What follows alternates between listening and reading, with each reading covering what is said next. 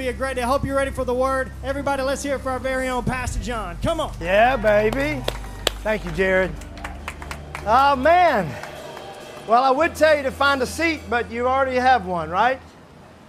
Hey, can y'all hear me okay on your radios? Just wave at me if you can hear me good. Oh, I got a couple of honks. There we good. That's great. Well, thank y'all again for being here. I want to thank you before I dive into the word today. I want to thank each of you for being so generous during these difficult times. We're going to be talking about giving. We're going to have a generosity time here at the end of the service. But I've shared with you that because of your generosity, we've given thousands and thousands of dollars to help multiple families and to bless our community. And now we're here in front of this new building, and I think it's a good time to remind you that if you haven't been able to keep up with your pledges, we'd love for you to keep doing that. We understand that everybody walks through some tough times, and if you're going through a tough time, there is absolutely no pressure at all. But if you're not going through a tough time, it'd be great for you that those of you that can continue giving your pledges and even give early would be great. Because we've started construction on this building, y'all. It has started. Inside, they're tearing up the concrete. They're starting to flatten in the floors. They're starting to put some, what do we call it, Justin? The framing, that's right. They're doing framing all in there, so it's incredible. So thank you for your generosity. And lastly, I want to remind you that the only way we can be doing what we're doing right now is because of those of you that tithe faithfully. So I want to thank you for doing that. Here's a great thing about the way God set up tithing, that it's on a percentage. So if your income goes down, then your tithing goes with that. If your income goes up, then your tithing goes with that. God knew we needed something. We weren't real smart. We could figure that one out. So I want to thank you again for your generosity. And again, we're going to give you a moment at the end for all of us to give. Are you ready for the word today? Yeah. Come on, you ready? I don't have a lot to say today, but I have much to say. This will not be the longest message that you have heard me deliver, but don't let the brevity of the message disguise the weight of its words. And I know that many of you with kids are happy that it's not going to be a long message, but I really want you to lean in with me today, because I feel like I have a word for our church. I feel like I have a word for our city, for our nation, and for our world. And I want to share it with you today. In the book of Joshua, chapter 3, we find a story. The children of Israel are at the Jordan River. This is their second time to be at this place. They were here 40 years before, if you remember the story. For those of you that don't, briefly, the first time that they were here, God had delivered them from Egypt and had led them to the brink of the promised land. However, because of their doubt and their unbelief, they were made to wander in the wilderness for 40 years. You can find that in Numbers chapter 14. And God did this until the unbelieving and doubting generation passed away. He said, none of you that doubted me and had unbelief in your heart are going to enter into the promised land. And so for 40 years they wandered until all of them but two passed away. And now here they are again at the Jordan River after those 40 years. God speaks to Joshua and he says, here's how you're going to cross over. Joshua tells his officers to convey the message to the people. And here's what the officers said to the children of Israel. Joshua chapter 3, it's in your handout that you received today. When you see the ark of the covenant of the Lord your God and the Levitical priests carrying it, you are to move out from your positions and follow it. Then you will know which way to go, since you have never been this way before. And this phrase stood out to me last week.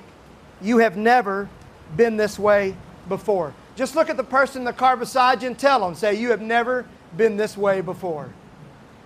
And that's my subject today. I would like to submit to you that this is where we are today. As a world, as a nation, as a city, and as a church. Now some will say that we've been here before, because they will bring up the fact that we have viewed viruses that have brought fear and death to our nation before. We have seen injustices for hundreds of years. We have watched our cities be destroyed by riots. We have faced financial recession and depression. But I would present to you that it has never been like it is now. We have never been this way before. Yes, we've faced pandemics, but never as global as this one. Has there ever been a time when the world was more focused on the same thing at the same time? Not just Nashville, not just America, the world. Everyone focused on one pandemic. Well, I have news for you. The Bible tells us that when people are in one mind, that is when revival can happen. That's right, I hear a little hand clap coming. It's as if God sent us to our rooms to make us think about our transgressions, hoping that we would come out better than when we went in. May we come out humbly, praying, seeking God's face, so that He will hear from heaven, that He will forgive our sins, and that He will heal our land. We've never been this way before. It may seem like we've been here before, but not with the generation that is here now, the next generation, the new generation, the now generation. I want to talk to all the next gens. You think differently than us. You see differently. You speak differently. And I, for one, want to listen. This past week, we hosted an open, honest conversation about race and reconciliation, and we all listened. And we're going to continue to listen. The next conversation that we're going to have as a church will be with the next generation. And they're going to be doing most of the talking.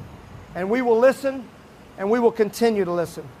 One of our 2020 vision values, if you remember, there were 7 of them, but one of them was the next generation. To all of us mature people, I want to remind you, it is imperative that we hear the next generation for there to be a future generation. It is vital for our generation's survival and influence. You know, Joshua and Caleb were the only 2 out of all of those people that died. Folks that died, for 40 years they wandered, and that whole unbelieving generation died except for 2 people, and that was Joshua and Caleb. And the scripture tells us the reason that they came out alive is because they had another spirit. You've heard me say this. That word another in the original language means the next.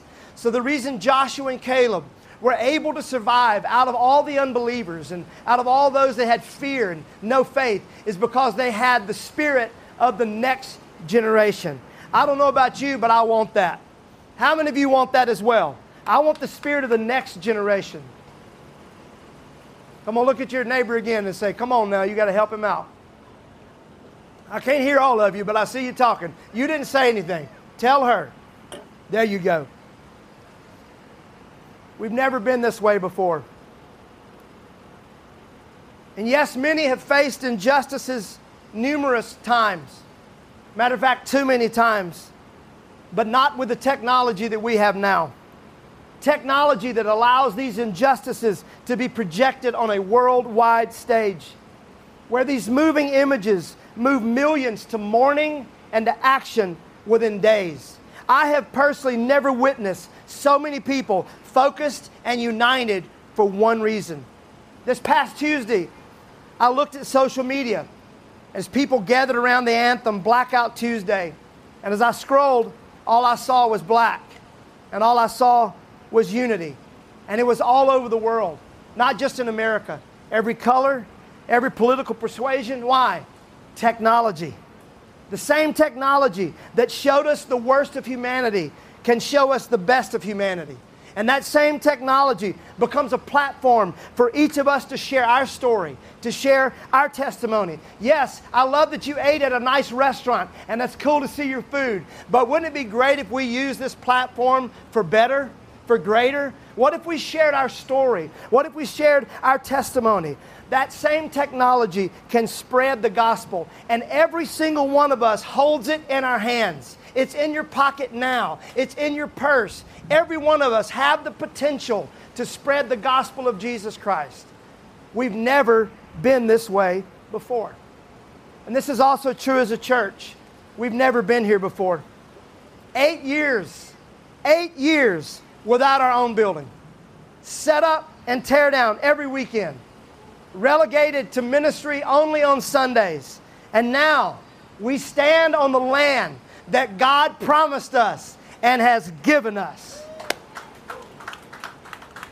And I want to tell you from our first service here that this territory is dedicated to the Lord. Shout out to Advanced Financial, Valvoline guys, Car Wash fellas, Burger King. Shout out to all y'all. But I want to tell you that this property, as soon as you cross that line, this property is the Lord's. This is dedicated to God and to the establishment of His kingdom. This property will be a place of healing. It will be a venue for reconciliation.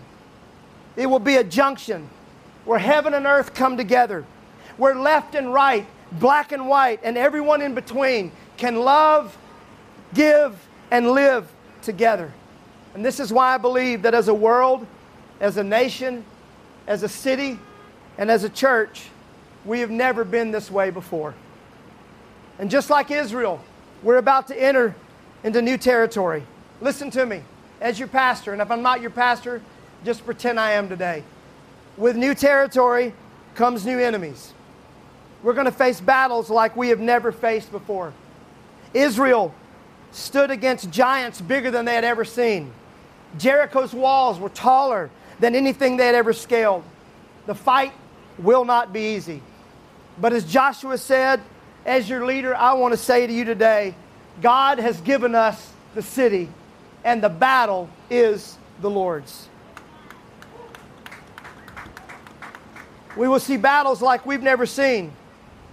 But I'm happy to tell you that we're going to see victories like we've never seen. Bigger battles mean bigger victories. And the giants and the Jerichos will fall. We will also see blessings like we've never seen. You know, Israel experienced some amazing miracles in the wilderness. Every day they woke up, there was manna there for them. But manna is just enough. It's just enough for the day. The promised land has milk and honey, which represents more than enough. Not just milk and honey, overflowing milk and honey. I believe that as we face bigger battles, that we're also going to experience bigger blessing, abundance. We have never been this way before. In closing, as the team comes, I want you to lean in and listen closely. I do not feel qualified, nor man enough to quote the following words because of the man who originally stated them. But I would be negligent if I did not. As Martin Luther King closed his message on the night before his death, he spoke these words that I believe are so fitting for where we are now. We've got some difficult days ahead, but it doesn't matter with me now because I've been to the mountaintop and I don't mind. Like anybody, I would love to live a long life. Longevity has its place, but I'm not concerned about that now. I just want to do God's will.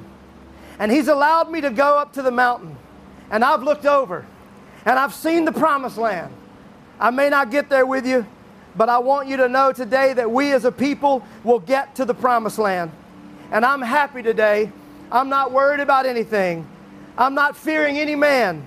Mine eyes have seen the glory of the coming of the Lord. We have never been this way before. And we have never gone where we are about to go together. If this message resonates with you and you receive it, I want you to roll down your windows and just shout amen just as loud as you can. Amen. Amen.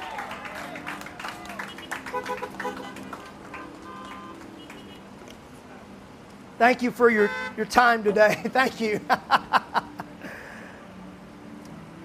want to pray for you. As I do, I'd love for our graduates to make their way to the stage. If you are a high school graduate, or if you are a college graduate, or if you graduated Destiny Leadership Institute, just begin to make your way to the stage. I have a feeling we're going to have a lot more of those graduates at our 11 a.m. service than our early service today. Won't you just close your eyes and let me pray for you? Lord, I thank you so much for this day. I thank you for what a pivotal, momentous day that it is. I thank you, Lord, that you've given us this place, this property, this time. I thank you, Lord. I thank you for your peace and for your grace that you have shed upon us, that you bestow on us. I pray for every single person, God, that's in attendance today, that they could feel your peace in their car now. And God, even as we face uncertainty, that we would all lean into the assurance that you are a good, good Father. I thank you, Lord. Help us, God, as we navigate the next few weeks, the next few months. I pray for reconciliation, God, in our city. Forgive us for our sins. Forgive us, God, for our biases. Forgive us, Lord, when we do not look to you for guidance. Help us, Jesus. I pray continued healing over every single person here today, that you would keep us safe from the terrors at night and by the diseases by day, as your scripture says. I thank you for that. In Jesus' name. I want to give you an opportunity today to make a next step toward Jesus. A big step. Come on, wouldn't it be amazing for you to be one of the first people to make a commitment to Jesus Christ right here in the parking lot of the Hills? Didn't even make it into the building. Right here in the parking lot. If you've never asked Jesus to be your Lord, and today you want to confess with your mouth and believe in your heart that He is God, I want to lead you in a prayer. Or maybe today you want to recommit your life to Jesus Christ. If so, I want you just to join with me. Everybody in the cars, all the team here, just repeat after me. Say, Lord Jesus, thank you for your grace. Thank you for your love. Forgive me of my pride, of doing things my own way. I ask for you to cover me with your grace. I'm yours today. I lay my life down. Everything I have is yours. Forgive me of all of my sins. Fill me with your Holy Spirit and help me to live an overcoming, abundant, and everlasting life in the mighty name of Jesus. And everybody say amen. Come on, let's celebrate with the folks today that prayed this prayer. Amen. So good.